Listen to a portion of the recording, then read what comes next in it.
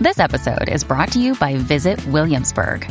In Williamsburg, Virginia, there's never too much of a good thing. Whether you're a foodie, a golfer, a history buff, a shopaholic, an outdoor enthusiast, or a thrill seeker, you'll find what you came for here and more. So ask yourself, what is it you want? Discover Williamsburg and plan your trip at visitwilliamsburg.com. Many of us have those stubborn pounds that seem impossible to lose, no matter how good we eat or how hard we work out. My solution is PlushCare. PlushCare is a leading telehealth provider with doctors who are there for you day and night to partner with you in your weight loss journey. They can prescribe FDA-approved weight loss medications like Wegovy and Zepbound for those who qualify. Plus, they accept most insurance plans. To get started, visit plushcare.com/weightloss. That's plushcare.com/weightloss. Hey, this is Dr. Drew, and you were listening to This Life with Bob Forrest and Dr. Drew. Here we are.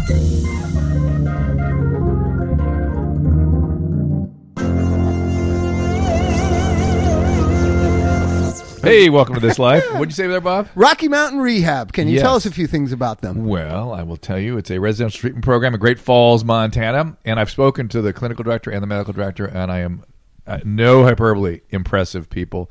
Been in the field a long time. They're an absence-based program. They're a program that Bob and I can sign off on, and we can't say that about many programs. And they gave us an idea, and I want to have the guy on somehow, either via Skype, because I want to know what goes on in Montana in the treatment community. Because if you've been reading the stuff that's coming out about Florida, yep. Have you read that thing about them selling drug addicts? I saw what you're posting on Facebook, Bob. I did see that. Let me just say they have some equine therapy, so if you're into that kind of thing, it can be very useful. The premise is that you can reach emotions with the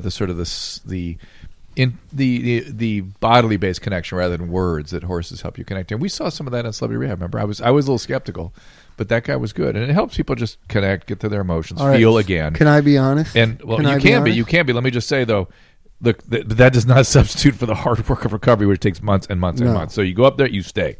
What?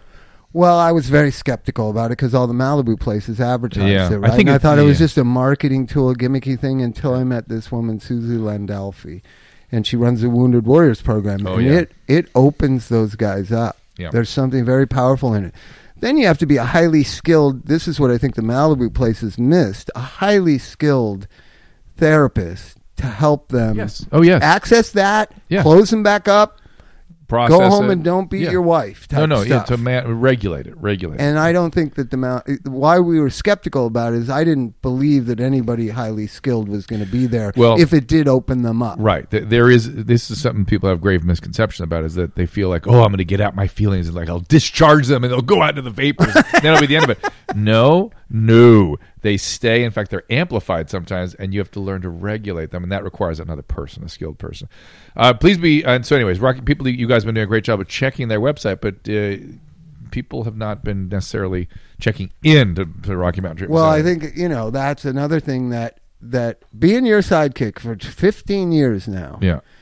You're such a great. But I am. I'm where they're getting the inquiries via the Dr. Drew audience, right? Yeah. There's a lot of questions that need answering. That's what you spend your time doing. A lot of addiction questions, a lot of my daughter's on heroin, what do I do? Yep. It's not necessarily somebody that's queued up that wants rehab. Right. That's right. That's why we're going to start a company that does all that. Yes, we will stay tuned for that. Also, as far as this podcast goes, make sure you go to iTunes, give it a 5-star rating, share our post on Dr. Drew Facebook page. Get the word out. Again, about this podcast, we want to try to grow it. Dr.com is taking your emails at thedoctor.com/contact. And we will try to use your life experiences as a topic for discussion. But again, we cannot, you always do that. Well, I have to disclaim Just it. Just blame me. No, I can't. We have to sort of, we can't answer directly because it violates all kinds of ethical and licensing issues and stuff. But I can answer enough that you'll get educated about the material that you can then use yourself. All right. As it pertains to that, we're going to do some emails today and bring in our guest, Simone Bien. Oh, Simone Bien. It's so good to be here. The most beloved therapist in Los Angeles, according to my clients. Oh, yes, and I could see where that would happen. Helpingyourrelationship.com, is that you? Uh-huh. Fantastic. Helpyourrelationship.com.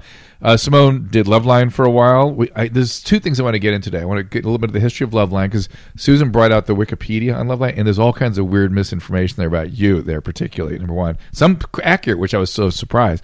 I mean, it was so subtle stuff that only like you and I would know about. But I'm a bit worried now. Yeah, no, it's all good. And we can do a little history of that, and then we're going to get in sex and relationship with Simone. Okay, Bob, you good with that? I'm ready for that. Yeah, I think we have a bunch. I think we can get into mine. Can I ask you two whether you did see the 2020 documentary? Oh, I called him. I texted him. I was going to actually, and then I got hated so. it. Oh, did you hate it? I hated it. The Suboxone advertisement. Yeah. How interesting! It drives us crazy. See, I didn't pick up on that. I picked up on the how bad thing the heroin that problem is. I could not believe it. Oh, it's so awful. Oh, I thought you knew. So tragic. 47,000 kids are going to die this year. And 1 in 25. Have I got that statistic right? 1 in 25 babies a day are born opioid addicted. But that's pills. That's not heroin. That's not heroin. Yeah. That's pills. That's my profession. It's the widest. It's a tsunami across America. Is that the word I've been using for how many years? 10 years. But there was something I wanted to say about that. Hang on. But let's get on to that. 1 in 25 babies in America are born addicted to opioids. There was a great study I saw in Journal of Addiction Medicine or something just today, and it was comparing causes of death in America. Why there's a gap in certain causes in youthful deaths in this country. Yeah. They looked at why Americans die young as compared to other industrialized countries. Yeah. It's not our healthcare system. What are we dying of? Violence, guns, accidents, drugs, and alcohol. That's it. Gosh. And all those things relate to trauma. Trauma, right. and trauma. 18 times higher than the rest of the world. And why did you say it wasn't the healthcare system? Well, it's people always go, it's because we don't get proper health care and blah, blah, blah, and the delivery of health care. No, it's just... And I'll say it's Big Pharma trying to kill us all, and he doesn't agree. It's not. That's Suboxone. The opioid story, as far as it goes to Big Pharma now, is Suboxone. The actual distribution of OxyContin and Vicodin, that's my profession. But how it got, and that's actually what came out in the big congressional investigation or whatever. Oh my God! And then the CDC, Centers for Disease Control. I thought they threw doctors under the bus. No, they did what they're supposed to do, which is tell them not to prescribe opiates, or else. Then the government, then the Washington, the drug czar comes out and goes, everybody, let it ring across the land. Chronic opioid use for chronic pain is not effective. Therefore, follow your local guidelines for prescribing opiates. It's literally like saying this blood pressure medicine does not work. So follow proper guidelines for the blood. It's so insane. It's the same thing again. It's just stated with a little more threat attached to it. Like, be aware you're killing people. And what I realised actually watching that documentary is that yes, England is very small. I cannot believe how I'm going to side note. Drew once said to me, Simone, what you got to realise is the problems are bigger here than you've ever seen. And I will be honest with you. I love Drew, and I thought, what's he talking about? I know the portion sizes are bigger, Drew, but there's a difference between portion sizes here. They have more of money. burgers and fries and trauma, because I thought trauma is trauma. And then over the years since we've been friends, and it sticks in my head, the stories that I hear day in, day out of people. I speak to my colleagues back home, and they say, I don't think I've seen one person like that, or maybe one person in my 30-year career. And we see them routinely. And seeing them all the time. This is the part so tragic. I want you to tell Bob. Your hair is going to stand up straight with this. So we went and visited Simone in London a year and a half ago. She very kindly took us to a dinner at 11th Century Inn in the Heath, Hampstead Heath, and where her dad has a house, and blah blah blah blah. And it was lovely and romantic. We had a wonderful time. And in the course of it, she had been that week, right? Yeah. To visit the premier drug and alcohol treatment center in the United Kingdom. And actually Priory or whatever it's called. Yeah. And actually was there with the guy that's the lead physician in the whole group. And what did you tell me?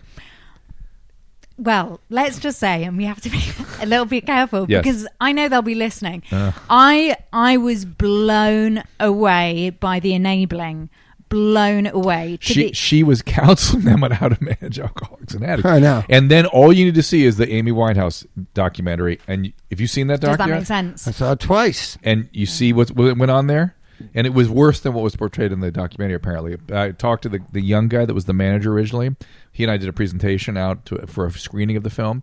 And he said that the one guy that said, "Hey, I can't admit you with your boyfriend. Are you kidding?" Yeah. That was the only guy that was willing to set limits. Everybody else actually, quote, let her have parties, unquote, in her treatment center. That's in London, but Priory's outside of town, and she's been there before also by herself. Yeah. Yeah, but I've got to say the Priory have a phenomenal reputation because of the celebrities. But let me tell you what went wrong with them. You want to know? Because I used to know the clinical director who now moved back to Brazil because he was so disgusted. They wanted to franchise that and have Priories all over England, like 8 of them. Yeah, it's always... And you can't multiply great programs because great programs are just the great people that run them. Right, that's absolutely true. Yeah, and to go along with what both of you are saying, that really makes sense because the person I met, I just was blown away about, hold on a minute, why aren't we talking about you going into treatment? And what would happen is they would come over every time this guy, I won't name him, super wealthy, every time that he would pretty much have a near overdose from like pills and alcohol, they would call this doctor and the doctor would come himself and be like, already bad. All right, you top. Come to the treatment center, it'll only be $5,000. Come on and we'll get you clean. He goes out again and the cycle continues. And how much is he making? Like from this one person from 1 year in dollars, $180,000 with no treatment. That's of house calls. Right. But I must tell you though, that stuff. Drew doesn't mind that as bad as bad programs. That's actually. Right. That's right. To me, that's shame on the patient for being such a terrible customer. You know what I mean? By being willing to pay that asshole that kind Scott of money. Weiland used to pay that all the time. That's insane. That's insanity. It's crazy. But the fact that this is like the old school stuff they used to at Las Encinas 60 years ago, which they would just clean people up. Yeah, that's what they use. They clean them up, send them back out again. And they think that's treatment. Oh, a little TLC, they'll be fine. Yeah, and that's just all. Well, this is what's happening. Isn't there a belief? Because Chito is how you say his name, but his real name is Tito. He's from Brazil. He was the clinical director there, and he quit about 10 years ago. And he's old school like us, right? Oh, so good. That was in there. So yeah, that's why the Priory was good because it had that old school. Because there's vibrant AA in England. I've been to it. I know. No bullshit. More hardcore than here. It's like the Atlantic Group or something. Yeah. And when you say more hardcore than here, what do you mean? Just no bullshit. Stop whining. Grow up a little bit. Take responsibility. They watch Mary Poppins. No, it's that's I've got lots of patients because like that. The idea old school. is they just go, just shut up, get out of here. You haven't got a prayer of getting sober. Get the fuck out of here. Because and then therapy, they shut up. Well, what the old guys at White Flag used to say were Father Terry's meeting. Therapy is therapy. If you want to go to therapy, go to therapy. Yeah, it's different. Because AA is very specific. It says a lot of people are going to need outside help. You should go to therapy, psychology. Trauma. Right. Yeah. But this is about us as a community supporting you in not drinking. Yeah. It's not therapy. And so now with the way that rehab, and I think we were contributing to it a little bit, is therapy and AA got all mushed together by rehab centers. Doctors got involved with it and stuff. Yeah, and doctors think they know about AA. Well, and some do. You know what I mean? Some do, but a couple that are in it. Yeah, recovering guys do, right. That used to be the old school, too, by the way. That's why recovering physicians used to be the ones running programs. Alcohol wards. Yeah, because they understood this stuff, and the rest of us kind of didn't. I'm the only you've said this to me a million times. I'm the only non-recovering guy that seems to understand it. But part of what I do, if you don't, that comes from your residency experience with Robert Young. No, fuck no. It was years and years of being around you guys and doing it, and Barry and everybody. And you notice I will not see an addict alone. Because I know I will still get sucked into the plan. But wasn't that the hook, though? Like, Las Encinas really did treat alcoholics for 100 years. And you came in there in the early 80s with it? No, Mike Myers was there.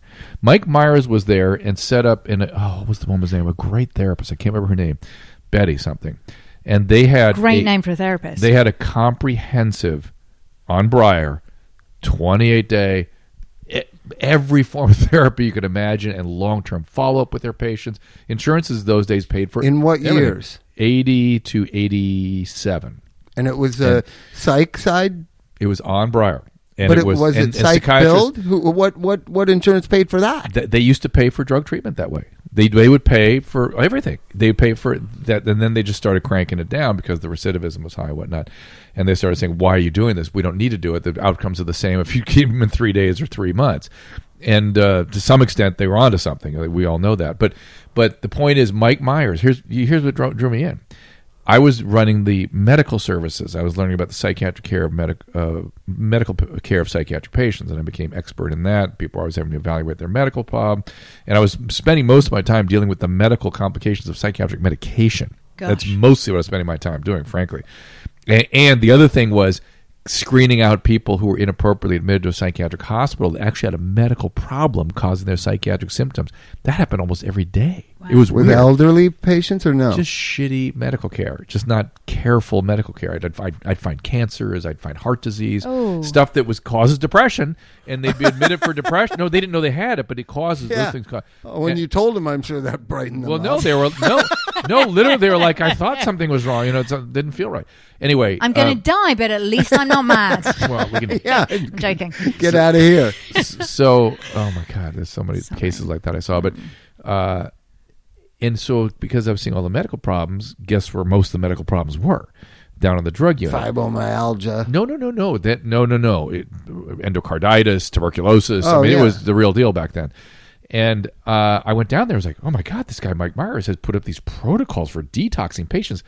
I had seen 1,000 heroin addicts, alcoholics. No one ever trained me on how to withdraw. It was all haphazard, lots of Haldol used on alcoholics. I mean, it was random, and every resident did it differently. And I thought, oh my God, there's a discipline for I'm going to learn how to do this. I got very good at it. That's why I started seeing lots of addicts and alcoholics.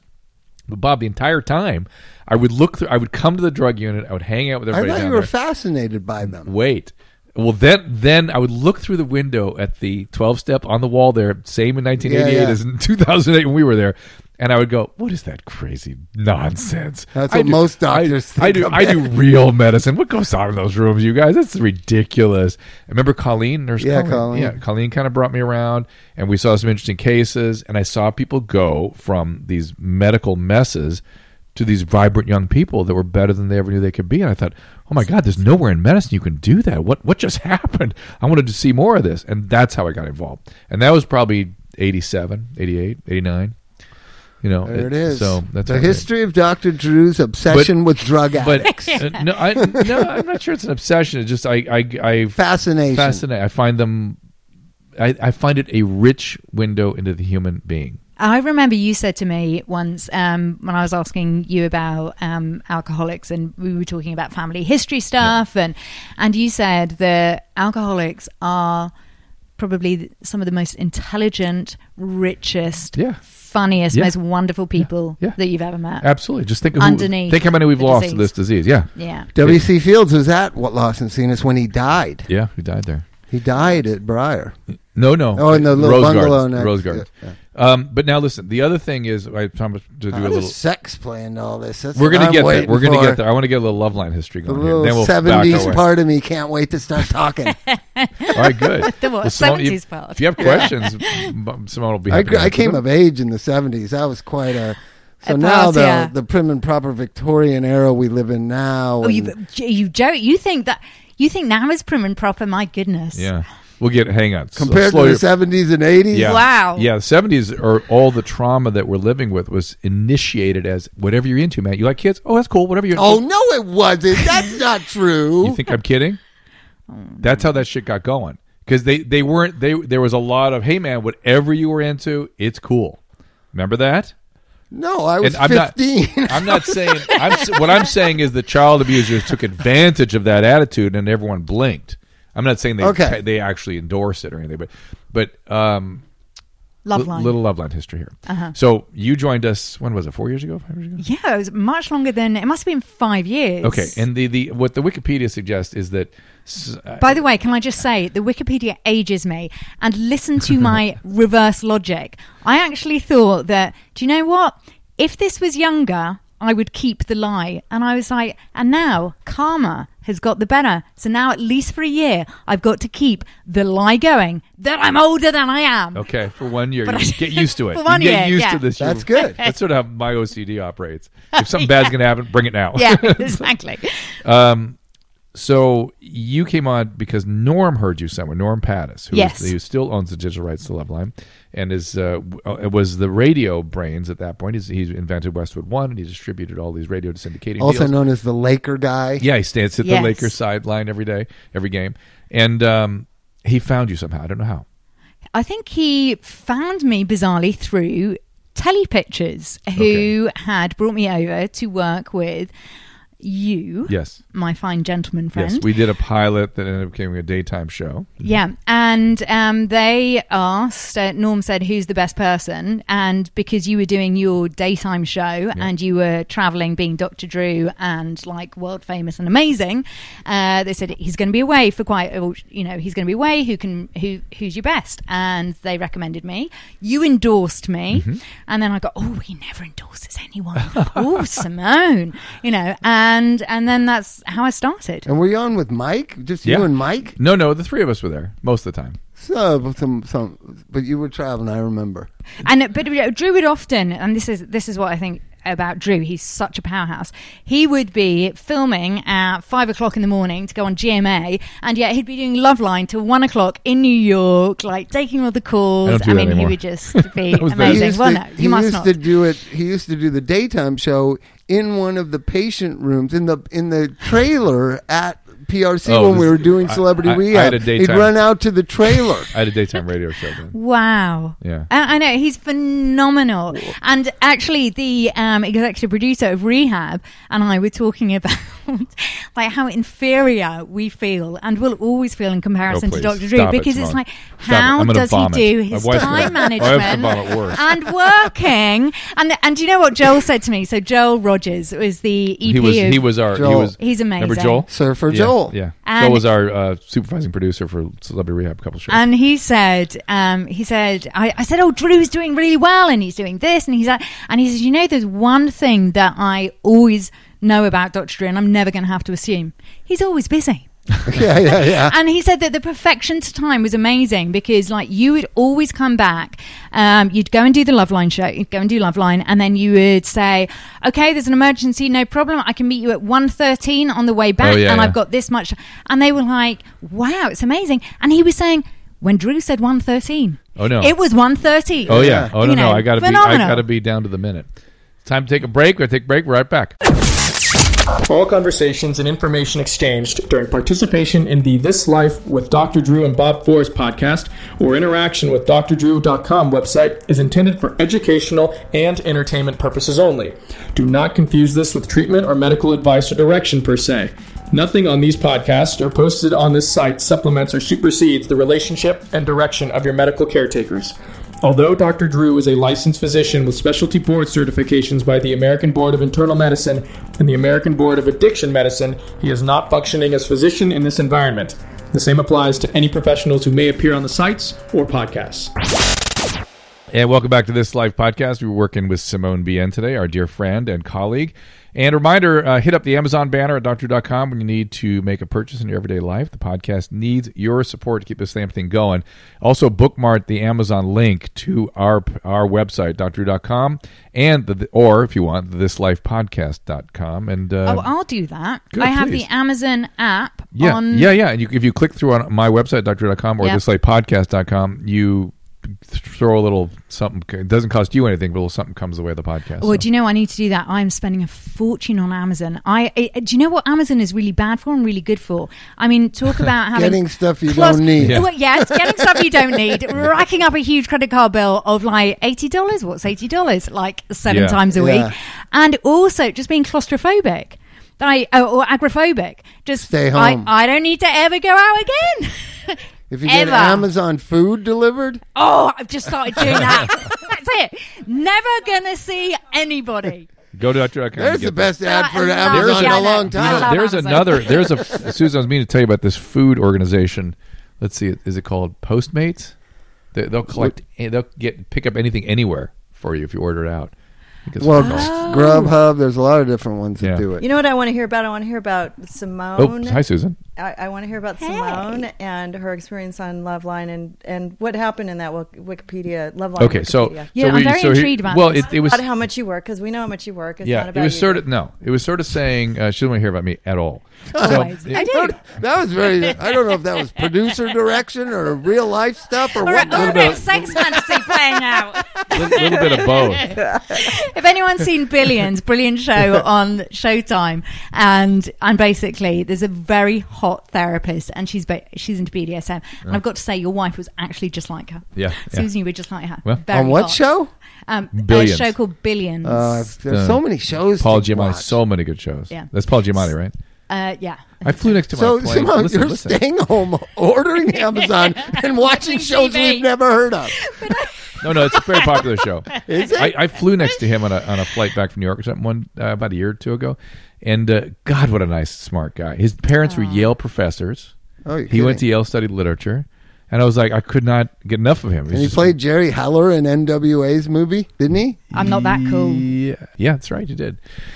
He's just a great actor. Right, so Loveline. All right, so things started going, and the Wikipedia suggests that it was social media rising up against you and taking social media always beats the crap out of us. They just do. Yeah. I don't remember that being much of anything. Well, I think what did happen, and it's so interesting, this with social media, and it's really helped me not judge people. When they have bad reviews, the haters always they make the loudest noise, and you can say anything to help anyone, and the haters will be there. They will pick on something. You will tell a woman to feel empowered, and yes, if her husband, the seventh husband, has cheated on her again, if you say yes, the message is, look at where the pattern is and everything you need inside you, and you can do this and feel empowered and go and sort your shit out, then I'm the woman hater. So what happened on Loveline was our dear friend Mike would have a character who was very funny, but a character who was Rudy. Rudy's been on the show. That's all right. Yeah, Rudy and I was given, and this is, I have a lot of male friends and sort of, go along with it, but I was given behind the scenes, right, you are speaking for women, and you have to be the women's voice, and you have to stand up to Mike, you have to even stand up to Drew, you have to be that voice. So I was doing my job, I was that voice. And the people, it was a little bit ridiculous. The haters. Well, this wasn't why I kicked up. No, not at all. I don't remember being anything, frankly. I do. It was money. What? Oh, it was money. I know. No, but I don't mean the social media amounting to anything that troubled us. It's just routine nonsense in social media. Exactly. And I remember actually, Drew, you and I talking, and I'm Bob. I'm sure. You two help people save their own life. And you get shit for it. It's just ridiculous. And I remember you saying, "Oh, get used to it, because the more followers you have, the more you can expect of this." Oh yeah, and you know what? That has been in my head all the time. Going, it's all right. Now Drew's told me. Now it's even evolved to the point where if you're not getting negative social media traction, there's something wrong. Right. You got to worry you're not reaching enough people, because people always come out negatively now. It's a very cantankerous world we live in. But what I remember is, I think radio was going, radio's changed a ton. I know, it's so sad. And it was shrinking. Its revenues were shrinking dramatically. And People I think are panicking. And I think Norm was looking for a way to limit his expenses. Yeah. And I remember you got in a little row with him over more work he wanted you to do on a video. Yeah. And he all of a sudden fired you. Yeah. And that was that. Yeah. And that's all. We didn't know it was coming. It was just boom. All of a sudden, Simone vanished. And I don't. If we say it kind of sounds very bewitched when we say it. I basically twitched my nose and I was gone. and it was a time when revenues and radio really. Yeah, but do you know what the frustrating thing is? What going out with a bang was nice.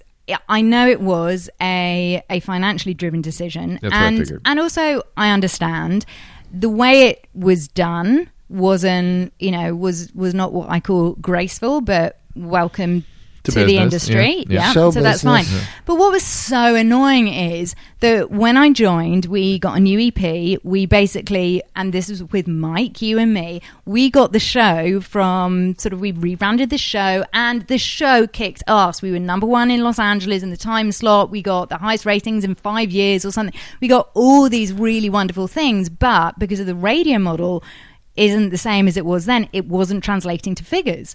So that's the unfortunate thing. Right. And you know what was happening? This was how long? 7 years ago? 4 or 5 years ago? Yeah, about 5 years ago. What was happening was all the revenue, I know a little bit about this now because that's what I'm learning about, you guys. The revenue, the advertising revenue, went away from terrestrial radio to pay-per-clicks and internet advertisement that did not create the revenue, the sales that they thought it would. Then they turned around and they went to alternative sources like podcasts. Everybody's looking for where to advertise. You're right and wrong. Radio revenue is the only medium that has only had a 5% drop in ad revenue. In fact, I'm sorry, it was might be like an 8% drop, but it went up 5% in the last year. So radio is the one platform that has maintained its status in terms of its local, particularly because it's so local and it's so intimate. What fell apart was syndication. Syndication completely fell apart. It does not exist anymore. So that's what happened. And it was a certain model within radio completely fell apart. And also, I just heard, know that let's watch what I know. Rehabs used to advertise on television and radio. Yeah. They stopped and started doing pay-per-clicks, internet optimization or whatever it's called. Uh-huh.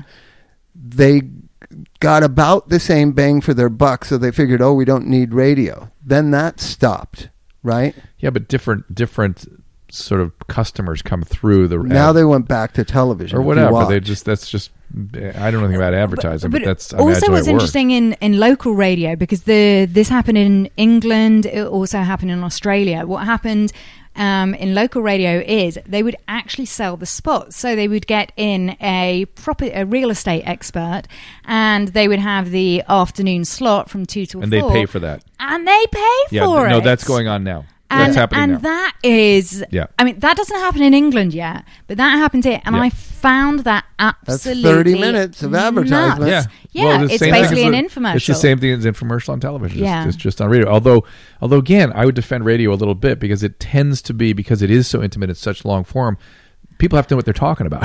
Yeah, you know what I mean? You actually can tell whether somebody really knows their stuff or not, and welcome them. If that's fine, if they want to advertise something worthwhile for somebody, go do it. That's fine. Yeah, I mean, Susan wants to talk about sex. We got if anybody wants radio. to buy any ad space on Loveline, we have some available. Loveline or this podcast. Yeah.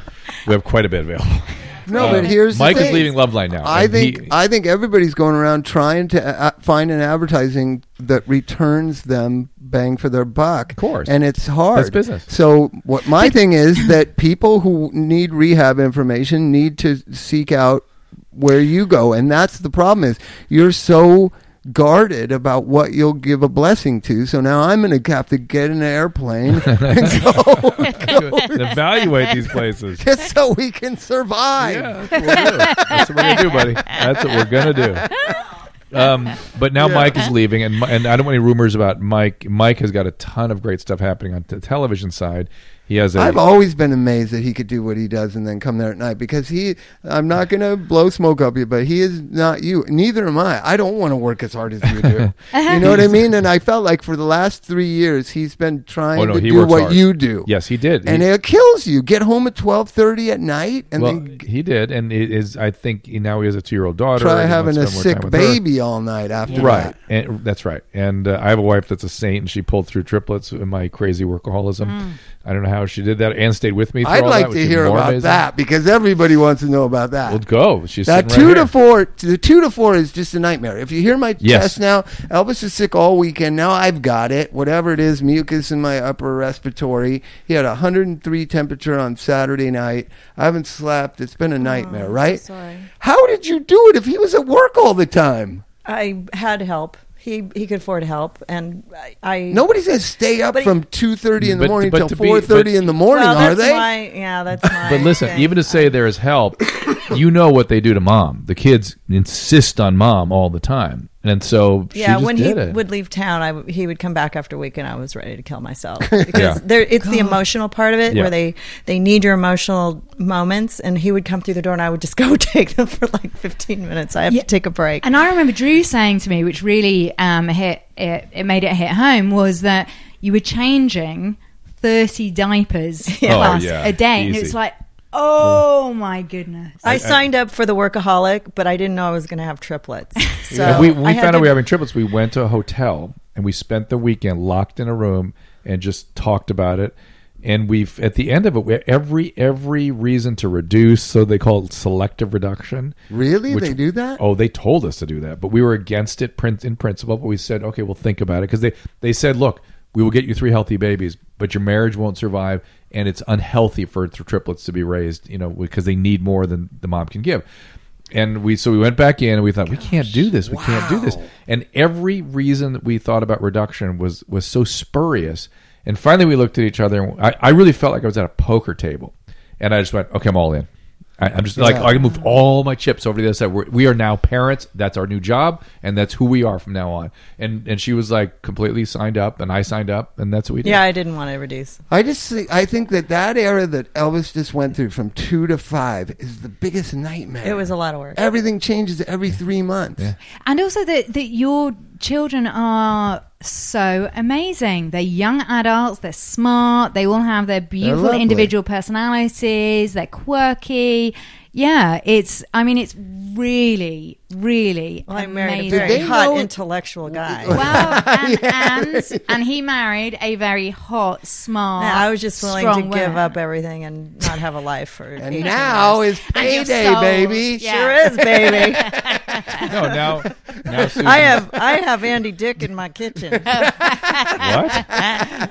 Right now? Andy's here. Maybe I should go get him. Yeah. But Well, let me no, wait a ask minute. you a Wait, no, question. not yet. I want to know something. Unless we're going to do an Andy Okay, show. so that was 25 years ago, right? Yeah. 24 years ago? How long ago was it? When almost 24 years ago, yeah. Did they know that if it was identical or not identical? Oh, they're fraternal for sure. They knew 10 knew days for in sure? that I had It was a 3 fertility separate campaign. embryos. Oh, okay. Yeah. So It they was don't what? think that... Fertility well, campaign. I'm more interested in what they told you. So they don't think that identical twins have a harder time, 3 of them, or that what you just said about whether to choose to have 2 or 1. No, it is purely and it's statistics. I just think that they're all amazing because they're all individual humans. Yeah. Statistically, triplet marriages don't survive. Statistically, there's more mental health and health problems in triplet kids. Gosh. And Well, that's we just- showed them.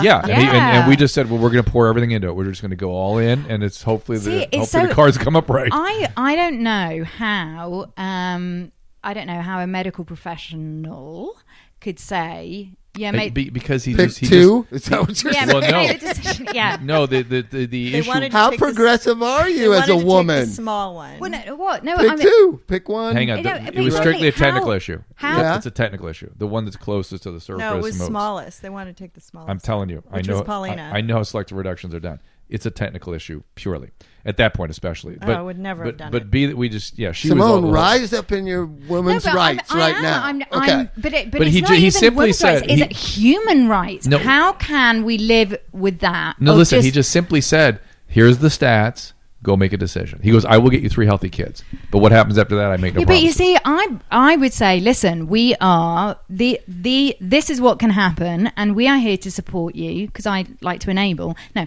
anytime you're on a call, no, but I just think it's like this is magical. For whatever reason, maybe this is going a bit spiritual, but this is magical that you have been given the opportunity. Like, you're special people, and that's how I would say it, and that's how you did say it. Although that's more? There is one thing, though. There were 4 possible embryos. So we were going to go from maybe 4 to 2. And I was given the phone number to call, and I called this clinic. UCLA.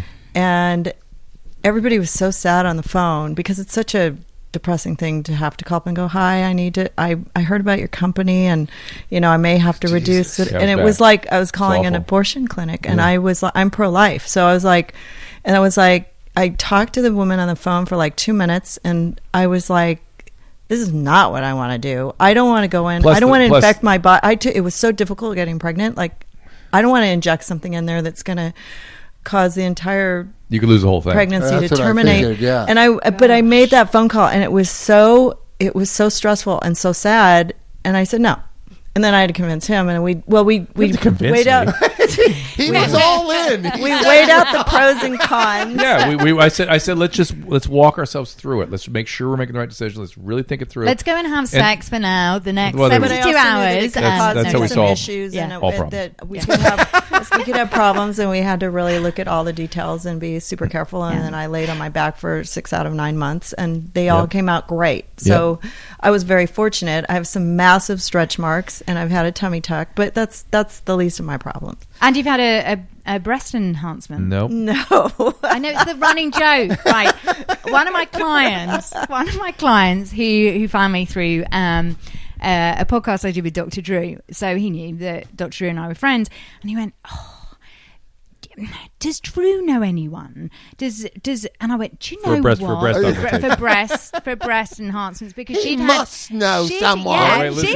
She'd had 2 babies. So the client, the wife, she was just stunning and lovely, and I love them both. They will know exactly who they are anyway. And I said, do you know what? I know I shouldn't say this, but Drew's wife has amazing breasts. So she texts her. Like, who's your plastic surgeon? Wait a minute. Wait, it gets better. So, Susan, when she asked who your plastic surgeon was, who'd you respond? God. It's the best. Yeah, funny. So my goodness. That's the story. I think you said, I don't know, God. Well, we're getting dangerously close to sex as a subject exactly. right now. We're like at third base. We mentioned breasts. That was a double, and we're standing out there in the field now. Now let's get down to it. We're going to do this. We're going to take another quick break, and then we're going to come back with some emails. It's like we're teasing. I know. I want to talk about sex. Susan texted me. We're going to talk about rock and roll and sex, and I was like, building myself up here because I'm really not what I seem. It's not instant gratification. It's no longer the 70s. Okay, after the break. Hey, everybody, welcome back to This Life Podcast. Don't forget to listen also to the Dr. Drew podcast, the Adam and Dr. Drew podcast on Corolla Digital, all available at drdrew.com as well.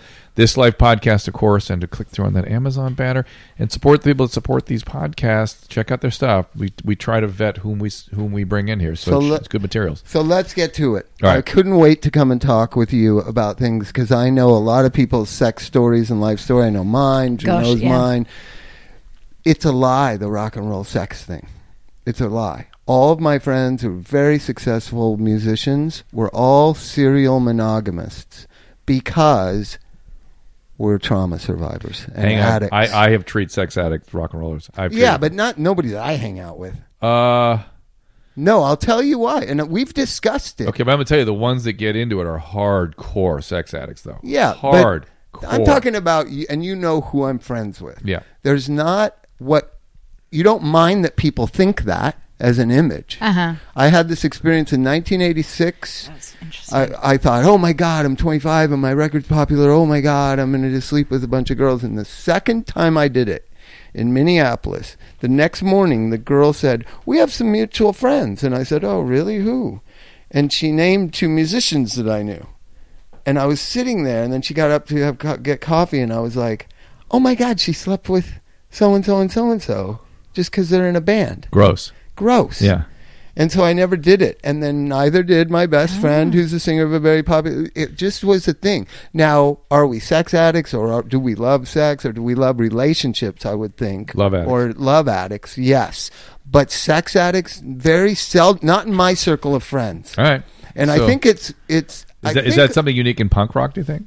Maybe. Yeah. Maybe an ethical Joe Strummer punk rock type world, right? Yeah.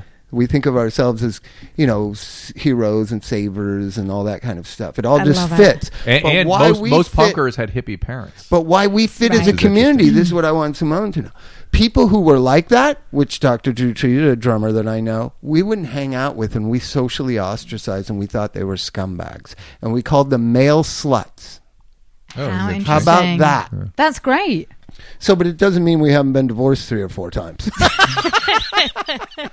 Well, that's the love addiction stuff too. Probably. Yeah. Well, and that's what I was going to say. What's really interesting, and I was just when I was getting ready to come here, I was thinking, what could their hybrid be between love and sex addiction? Because I am seeing a lot more men now who are not presenting with "I'm addicted to porn." It is very much they are addicted to the attention that they get. Sex is just what they know they have to do, and that they're not BSing. It is the attention. Listen the to attention, that, Drew. the attention, the attention. From a prostitute or something? Or from girls, Tinder, like people who are Tinder is a big one. Tinder is. Wait a minute. Like, so they need to think like their prowess. They want to attractive? be with the female, but sex is not the top priority. Yeah. What really strikes me is it's actually we put sex addiction and men often side by side. Sex addiction rather than love addiction. That's fair to say. Yeah, that new Judd Apatow series called Love, you should take a look at it. Oh, it's wonderful. You're going to have me watching TV all the time. I watched that as well. I just finished it yesterday, actually, me in my too. non-existent life. So did we. Oh, fantastic. Yeah. While I was Andy's shopping on in Amazon. it. Andy's in it. Oh, yeah. Andy plays a drug addict in it. Yeah, So, it's very good. Great. Yeah. And it talks about a struggling alcoholic drug addict who's in and out of the program, and finally she finds her way to SLAA. And I thought it was interesting that it was SLAA, not SA, which I thought was right. She acted out. Whoever's writing this thing has been through this. Did she I guarantee act out? She's been acting out the whole show. Yeah, but was it interesting? Once she got to that program. No, she actually, a little bit, but then she set a boundary that the show ended on. Yeah. And we don't know if she's going to maintain it or not, but it was a very appropriate sort of summation of what her work needed to be. See, what's interesting, I've got to say about that, because Drew obviously is, you're looking at it from a very deep place, and the true place of what is going on, and Bob, you'll see it as well. She is like, and the series is brilliant, it's an entertainment series, she's like most women we know. Well, that's what she said. She said, there we go. Susan high said, five. Woo! Susan said, "Oh, it's just that age." I said, "Oh, she's so sick, I can't watch. I can't stand it." See that exactly. And for me, the show isn't about. It's not that I didn't go there. I just thought, oh right, great. She's another codependent. She drinks. She fucks. It's funny. I've been bothered by that all morning because I'm not bothered thinking about it all morning because I thought it's right, kind of. We all have some of that stuff, but this girl really had it. Yeah, no, absolutely, and that's why I was quite surprised. Is when she you a were 20-something? 20-something? She's a 40-something. No, she's not 40-something. Well, then when she does that radio, God, blimey, Susan. Oh my God! Listen. I didn't think she was either, but maybe she was bullshitting. But when she did that radio thing, yeah, she was hi, I'm a 48-year-old female, and I thought, really 48? And I don't know if that was meant to be a joke. Do you think that was because they were trying to? Jillian is not 48. The actress is not 48. Trust me. I think she was trying to cover because they were doing fake callers, and she was trying to construct. So she's in her late 20s, early 30s. Late 20s, early 30s. And I say late 20s. Yeah. Because that's sort of that period where you're lost, where the women get lost sometimes. And and look what happened to me when I was 27. Me too. And it was well, describe what happened to you. I don't think Bob knows this. Oh gosh. Well, I lost the plot. Well, I didn't lose the plot. It's like I really acted out and then decided to marry a con man where I experienced every abuse possible. And in England or here? England, and then came here. And then he took money, tried to get money from my dad, and we're not like, my dad's like middle class, it wasn't the Kardashians where you could like sling them. But anyway, and then he came over here, married a Hollywood actress. Can we talk about who? Yeah, I mean, it's Brittany Murphy. Everywhere. Oh my and God. Then died with her. And they died. Now, supposedly now the rumor is that the moss and mold in the house. Yes, really. I thank you, Drew. That makes you anorexic and drug addicted. Apparently. Yeah, exactly for years. And I mean, terrible. And what was so. No, I can't. Okay, what was so bad? There's a lot of male con artists that come to LA. You know that? Oh yeah, well, yeah. And English con artists. But he was brilliant. It's the accent that gets everyone. Yeah, it really does. I know one right now in Malibu. You just don't even know what's going on. Yeah, but I mean, this guy was. It's like one of the royal family has come to Malibu that doesn't have a place to live. But this guy, I mean, this is if we go down this sort of, you know, sex and, well, the love addict, that was totally me presenting, oh dear, I mean, it was bad, the love, and it was so sick and so awful. And even to this day, that I know that there are only a handful of people like that in the world. However, like what is like him? Oh no, I'm sorry. I know. Well, it's quite funny. That's why I said in England, and I was like, it's okay, you know, it's a good place. And then I came to America, and I was like, no, it's not. It's one in bloody 10. Yeah, they're all over the place. No, but I mean, it was bad. But then what happened was, because he took most rehab a lot owners. of really. You know, it's Susan has a. I'm telling you. Did you read the LA Weekly article? Susan has a thing for sociopaths too, or they do for her. They sociopaths at her with like crazy. And when I was around 27, it was hell. And she's like they're so and when we nice. met, I would. Are they nice? Of course, they're nice and entertaining and exciting. Yeah. Other people don't get them, and I right. I know I have a special insight, and yes, they suck you dry. Well, no, they do. It was with him. He was like really like belly over the stomach, and it was. The longer I was in the relationship, like I was fainting on the street, like the thinner and thinner. I mean, it was awful. The thinner and thinner I would get, and the bigger and bigger. Yeah, wow. The bigger and bigger. And because she had money, after she died, guess who had the money? The mother. Guess who he was found in bed with? Oh my God! You're kidding. So he was a psychopath. He also tortured my dog. I had to lose my dog put my dog in a home for 6 weeks, you know, with a family. It was horrific. That my dog would cower around him. This is like a big sort of like 100-pound boxer. Jeez. It was so sick, so sick. Awful. But anyway, that's me. Poster girl. But that's where you turned around. That's totally where I turned around, yeah. and that was it your is bottom. true. That was my bottom, yeah. and I don't know whether they say this in AA, but from a sort of like human perspective and more of a spiritual perspective, it's like the worst, the shittiest, worst, most brutal time in your life turned round to be the making of me finding like gaining my insight, essence. Insight, you and totally having a different existence in life. Yeah, that's what I believe those things do. So a lot of women can resonate with that character. Yeah, and I mean, you know, as we're older, we can look back and go, oh. But it's very depressing for Drew to watch. I'm just like, oh, well, whatever. You know. Oh, see, it's so funny. Clearly. Well, I feel all the borderline stuff. I see it all. Oh, I feel all that. And I'm like, can we just talk about I was just talking to Andy, and he said that his friends can't watch the show. It makes them cry. The recovering especially people. You see him acting like that. Yeah.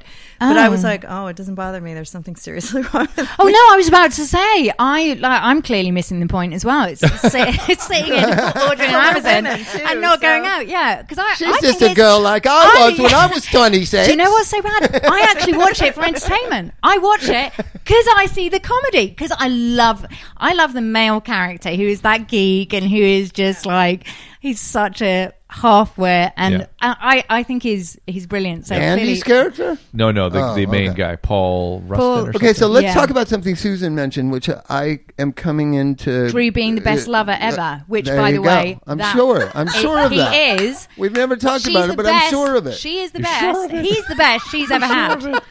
It's true. She announced it on my radio show. We had a world exclusive.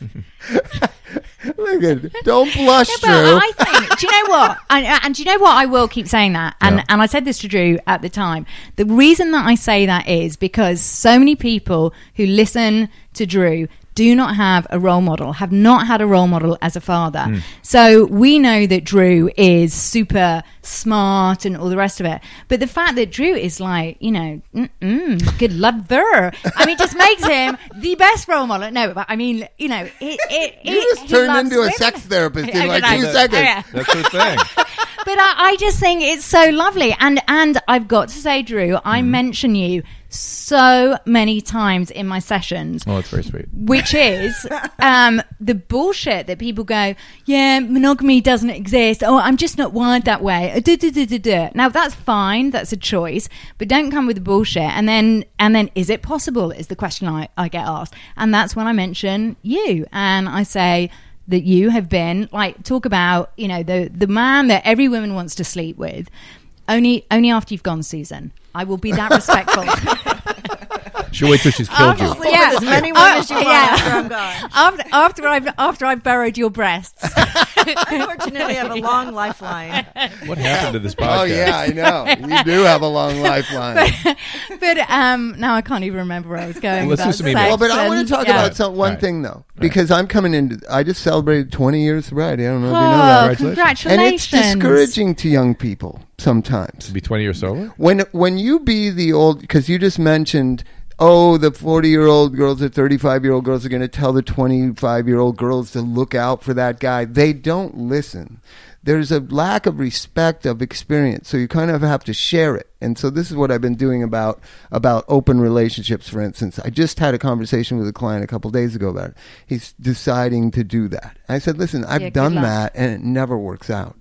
So I don't know how to help you understand that. Let's talk about it. Let's think about it. She's going to be fucking another guy, and that's totally okay with you? Yeah. And he just stopped. He's like 22. He's like, well, no, I don't like to think about it.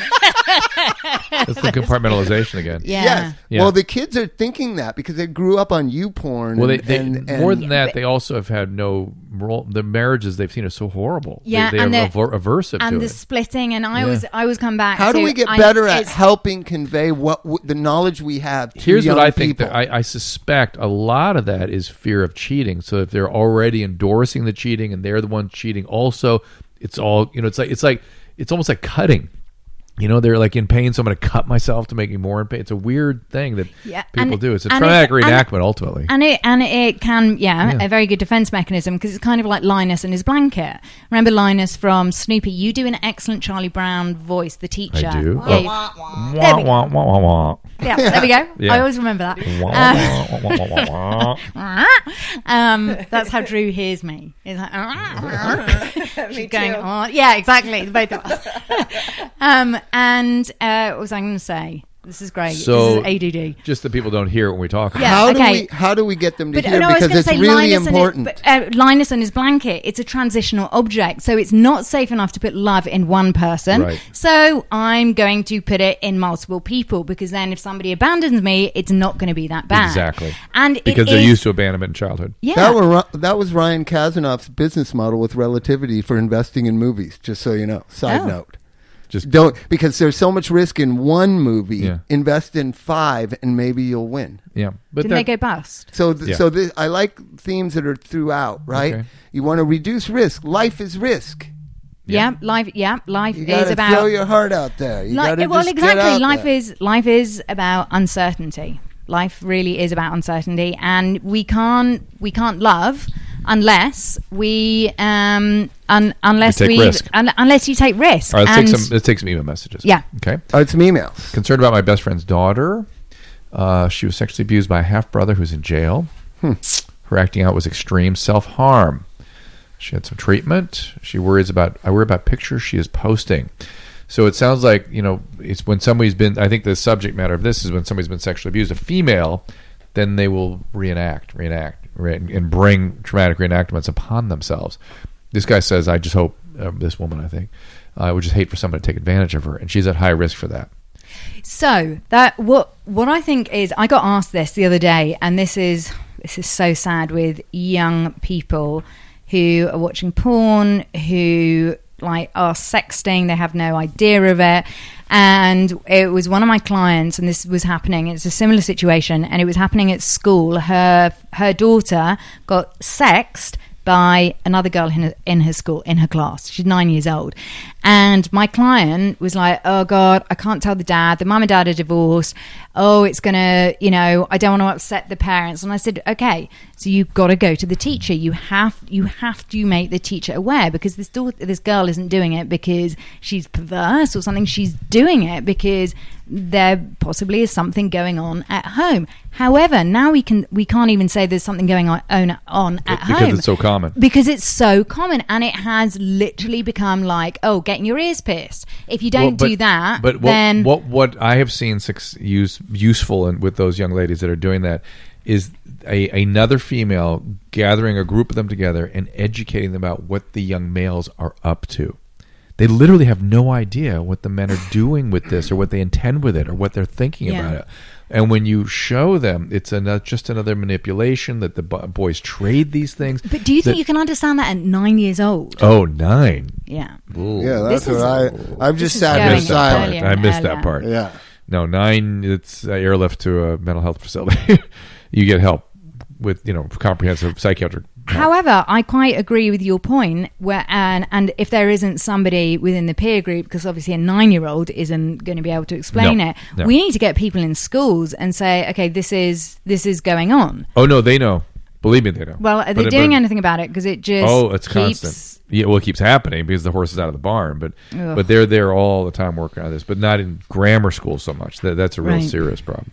42-year-old, long phobic reaction to men. Oh, that's interesting. I avoid interactions with my personal professional life. I was subject to some trauma. My next door neighbor between the ages of 0 and 5 was convicted of child molestation, but she doesn't know if it was her or not. She just doesn't have an explicit memory of it. I think we could bet it happened, or maybe she saw something happen to somebody else. Yeah. So what do you do if you feel phobic about men?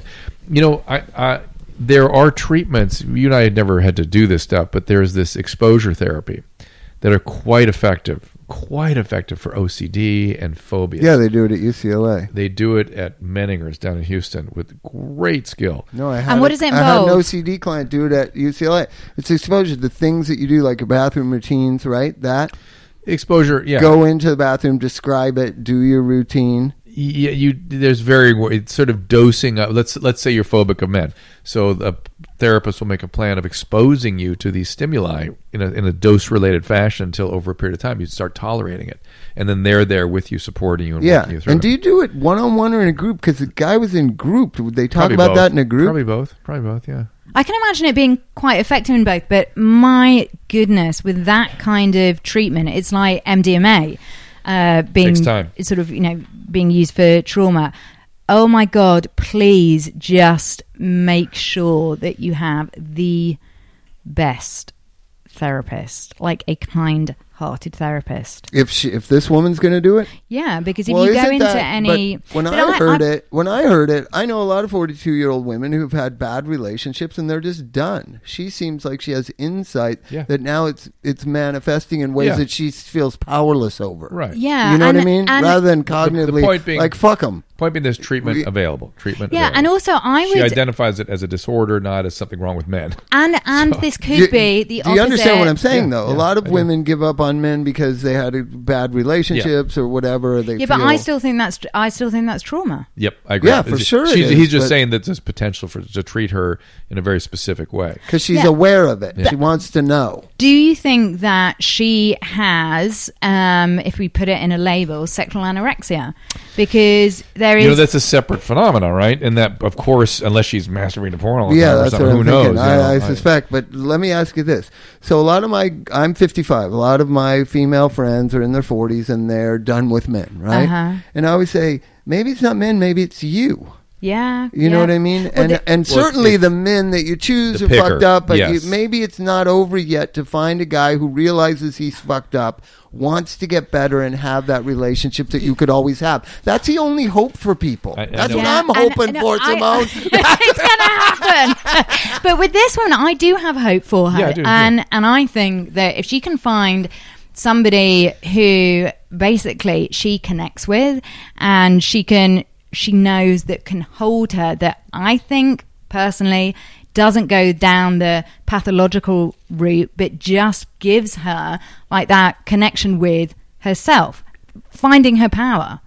There's another one. This is a girl that has no explicit memory of sexual abuse, but thinks it might happen. Then she describes cutting and sexual acting out during high school, anxiety, sleeplessness. I drink every night to get to sleep. So this is one of our patients. Yeah, and this is I've had people who presented as if they had sexual abuse. So actually, what I would call a sexual anorexic, which is like sometimes they're manic. No, well, this woman. Or how I call sexual anorexia, but maybe I've got it wrong. I want to know what your definition is, because I think I've been called a sexual anorexic by one of your patients. So what is it? So this is now I hear it coming out of your mouth, so I want to know what it is. Oops. My understanding, or how I interpret it, is because I probably am. I just want to know what I am. So it's somebody who has a phobia about sex. So they have a phobic reaction. What about intimacy? Intimacy, it's an intimacy disorder, slightly different. Well, and it can sort of... It can be together, yes. How about this? I would say my pattern was once there is intimacy, once there is true connection and love, I don't need sex anymore. Oh, no, that's a different thing. What is that? Oxytocin overload. Yeah, well, there's two things. One is that laziness. You can only be sexual with overworking, too much work. Only being sexual with people you can't be intimate. Yes. If you're not intimate, Splitting, you can be sexual. Yeah. That's a trauma split. That's something in you. Okay, you've got to heal that so you can be sexual. I'm trying, Drew. I'm trying. Okay, and but then I was called sexually anorexic. Well, the other thing, somebody hold on. actually. The thing about the anorexia, though, that I would because I really, literally don't care. Not caring is a little different. That's sexual. That's sexual apathy. Anorexia means you get off on the deprivation. Oh no, I don't even think about it. Right, you got to have a little reward from deprivation. What kind of reward? Yeah, hold on. This. Go on. You take anorectics sort of like. I know that's probably the wrong word. So they're thinking about sex all the time, and they don't do it. Deprivation becomes gratifying. Let's put it that way. Deprivation is gratifying. But you see, that's interesting. Then perhaps sometimes in my life, I would present myself as sexual anorexic because it is. I mean, it's withholding. shame. You're withholding. Withholding, which comes from trauma. Yeah, that's right. Mm-hmm. We're all talking about different manifestations of same material. Yeah. All right, are we going to have... So what are we going to do with Bob's sex life? You got more? Well, it's working out great now. Okay, good. You had one other email there about a disabled person that got anal herpes or perianal herpes or something, and they're worried they were sexually abused, but you can get that many different ways, so that's not necessarily that. So I didn't want to go down that path. About that one.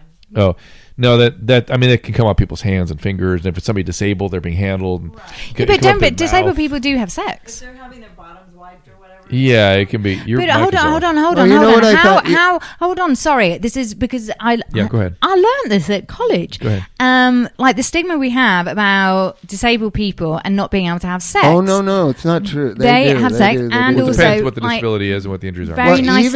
Even if there's nothing going on, that's what I wanted to tell you. That you just triggered a memory in me. I just found out that our old client Steve died. Steve who? The drug addict that was in the wheelchair. Lovely, fun guy. I liked him, so he must be. What is he if I like him? Sociopath? No. That was Sasha. Okay, I just loved him. You had the Mannix, right? He was with us for months and months at different times. Anyways, I heard he died. No. Addiction or just... And no, not of an overdose. Of what thing. You can't live to be 50 and be a drug addict. Yeah. That's the truth of it. So imagine all the death that's going to come. If you make it through this wave of death right now, I know none of these people are going to live to be 55. If they don't get a lot of treatment. So anyways, that was sad. But he had sex. He had nothing. Yeah, but it's different. You guys, it's complicated. It depends what the question. Let me read the question. Yeah. This is the See, we got him to read the question. We tease it. And we pull him in. Because he said sex was in his mind, so family he just got a feel call there. that they found herpes on my girlfriend's sister. Her sister had to be put in a facility because of mental and physical handicaps. Doesn't say what they are. The reason for the email is that I'm hoping there's no possibility of getting helpers other than someone violating it. So, no, you do not have to think that she was raped. You do not. No, I'm talking about active, involved, disabled people that have no feeling below the waist, but yet two people I know, Drew, two people have told me they have sex anyways, though they can't feel it, but it's in their mind. Yeah, it's true. You can transfer. Look at Drew. I know. He's just shaking his head. Listen, you can transfer the erogenous zone because all of your body is an erogenous zone. Some people have zero function below the waist if they have a complete transection, and particularly the autonomic system is damaged as well. Some people have full function but don't feel it, but feel orgasm. Some people have partial function. Can we get really graphic? He said he would, when aroused in his mind, he knew that he was getting an erection. Yeah. Could not feel it, didn't know unless he looked down, and then the girl, how that works. Could he have orgasm? You guys have triplets. Could he have orgasm? No. Well, he felt like he did. Mostly centered around the female orgasm. Yeah, so here's a guy that you would love it. He can just go. Oh, that's you wonderful. must listen to me. That's one version of many different ways it gets manifest. But he really wanted to talk about it because everybody assumed that he doesn't have sex. No, listen. My first when we were at SC, they throw you into the clinics really early. My first clinic, first week, was a C-spine clinic, and we were supposed to go in and talk to them about the sex. So how'd that go? It was foolish of them to do that with us because the patients were somewhat new, and we're like, "What? I'm gonna deal with that later. I'm trying to can't move my arms." You know, it was really just ridiculous. Wow. Yeah. Going back to what we were talking about, Drew, the email before this one, the question, which was about a woman being phobic. Let's say phobic of men. Male phobic was very interesting. Drew and I did the Ricky Lake show a little while ago, and they covered a topic where they would have male. What were they? Helen Mirren did that show. Not Helen Mirren. Jodie Foster, called The Sessions, and surrogates. They would have male surrogates. I don't know whether you've heard about this, Bob. Yeah. No, I know about it. I know exactly who you're talking about. I know how it happened. I know everything about it. And for anyone that doesn't know, what basically happens is somebody who is, let's say, hasn't found anyone to have sex with. Let's say they are a 25-year-old woman and they want to go and have sex. Then what happens is they go and have sex with a sex surrogate. Why is that not a prostitute?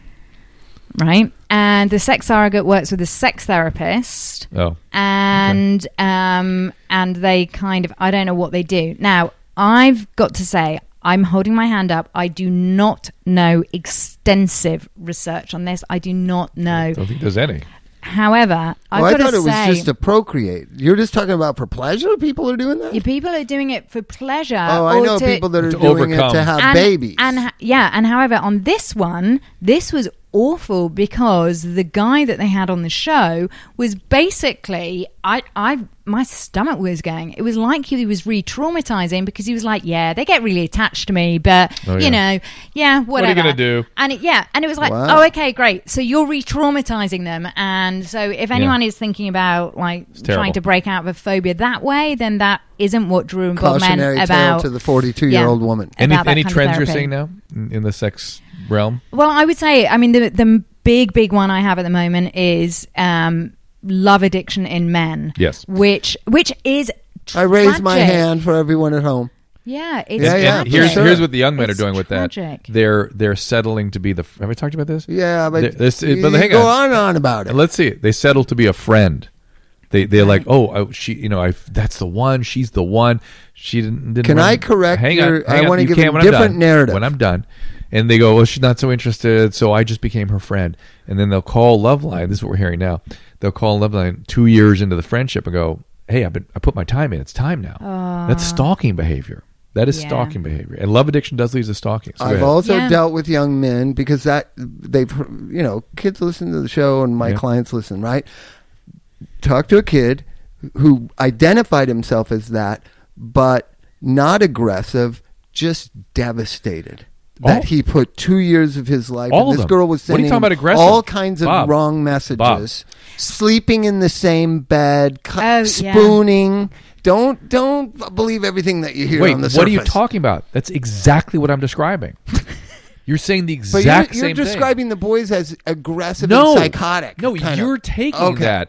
I'm saying I'm defending my kids. No, I'm glad you brought it up because that is absolutely categorically not what I'm describing. I didn't hear that. They're devastated. Yeah. They're depressed, and they're like, "Come on, it's time. Let's go." What? It's time for her to step What about up. spooning? What kind of best friends spoon? Like you and me are best friends. Do we spoon? Why do women? Have you and I spoon? Most nights. But why do women? So why do women do that? They're with their little boy toy buddy friends. Well, because it's all defend your sex. It's all projection. So the woman is basically feeding off somebody. The boy becomes the object. She's feeding off that. His attention. But she doesn't want to be intimate with him. But Bob, he's declared, I'm your friend. I'm your friend. So she trusts that, which is a gigantic mistake. And Boys are stupid.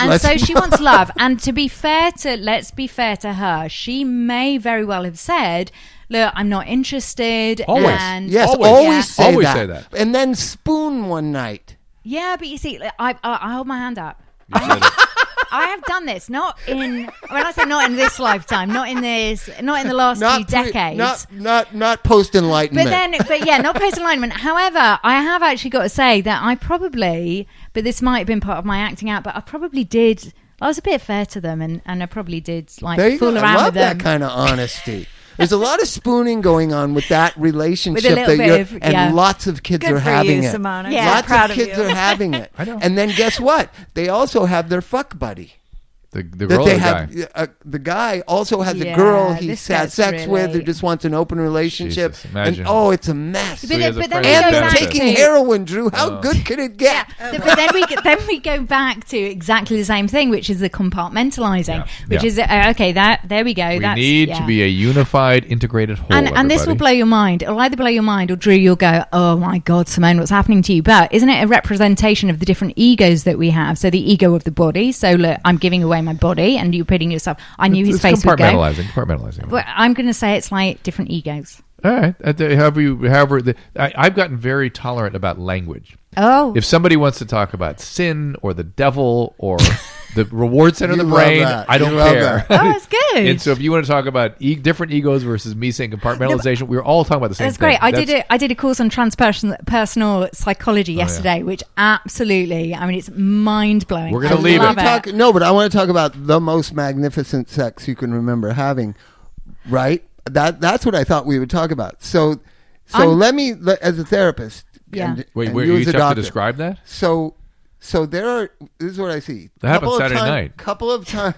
Yeah, for these two, it happens every night. Listen, we will both day, become baby. sexual anorexics What around is these it? two because What it's like, is oh it my God. That is almost spiritual connection. What is it from a psychoanalytic standpoint, from a sex therapist standpoint?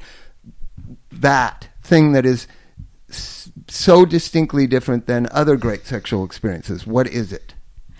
Well, be careful. I think it's trauma meets trauma. Well, it can be. That's called intensity, and that's not necessarily healthy. Oh, yeah. It's interesting. It's pretty good, though, isn't it? No, that's good. I like that. I recall trauma. Yeah, now that is interesting because then that goes into the love addiction thing, and it's the high, and that isn't real. That is trauma. It's the ego. It's I need to feel alive. But I would say that if somebody is in touch with themselves, like these two fine people we have sitting in front of us, so both emotionally intelligent, Drew and Susan, who have the intimacy, who have seen each other. I mean, for God's sake, they've had triplets and they know everything about each other. They have that closeness. And from there, when you are able to be able to give yourself and kind of say, this is my essence. This is me. And the other person meets that. That's what if what your I essence think is trauma? What if your essence is never trauma? No, and we got to come back and do it another is show your about personality. this. No, it isn't. If anyone says to Andy me Dick about personality, hey, buddy. It's your ego. It's the personality of your ego. Bob, your essence is pure and beautiful, and it has the most incredible energy. When you are in yourself... Wait, maybe we should keep Simone for the next podcast that we do with Andy. Yeah, we'll do a little bit... most of today I've been talking about Andy's relationships because he and I are so close. We're going to end this one here. Loved Andy, loved. Fantastic. I loved the it. sarsaparilla thing I'd only heard about once. Good. Did you invent that, or the writer? Everybody loves this show, Andy. I haven't seen it, but I got to go binge on it. All right, follow us on Twitter. Yes, also see Bob at Ask Bob Forrest, at This Slice Podcast, at Dr. Drew. Andy, what's your Twitter handle? Just Andy Dick. He's Andy periscoping Dick. constantly. Simone? And mine is at Simone Bien and not _Bien anymore. No. We changed you it. Want to know how attuned to Andy I am? Something's wrong. Well, he's probably bored waiting for us. Right. Something's wrong in the relationship thing. The girlfriend. All right, we're going to keep Simone here. Keep this going. Also remind you to share our posts. Get us on Facebook. Check the Facebooks and the posts of the Courageous Friends and friends that come on in here. We have links to qualified sponsors at Dr.com website and also the new website, thislifepodcast.com. So, last but not least, be sure to listen to Dr. Drew Podcast, the Adam and Dr. Drew Podcast on Corolla Digital and Dr.com, and we will see you next time. That's all, folks.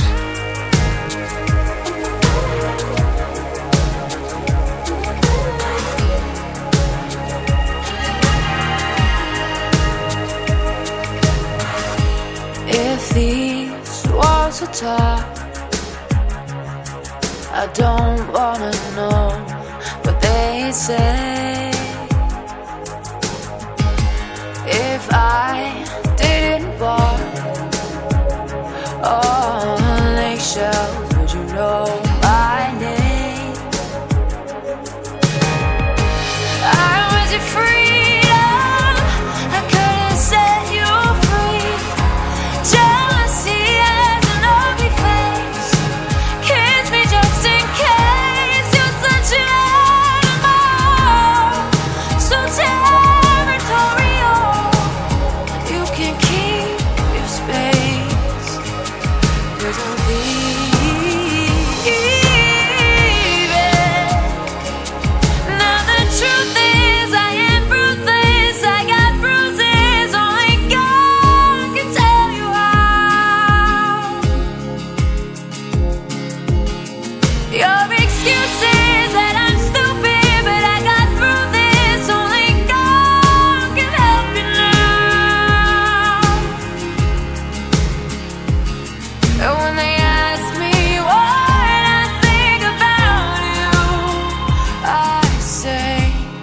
I don't think of you at all.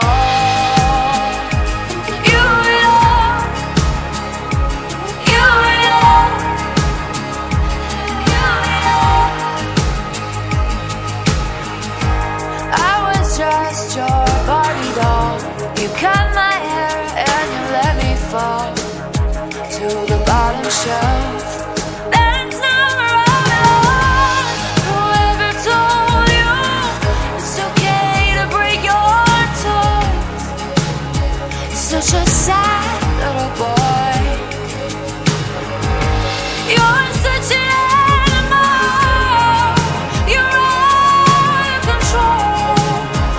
it's me in the cage. Now I'm leaving. Now the truth is I am ruthless. I got bruises, only God can tell you how. Your excuses that I'm stupid, but I got through this, only God can help you now.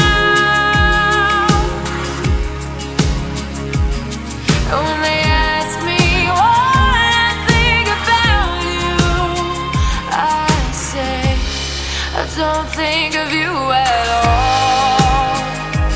You at all. You at all. You at all.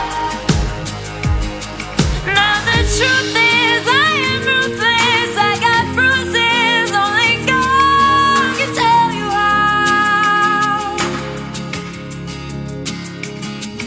Your excuses that I'm stupid, but I got through this, only God can help me now.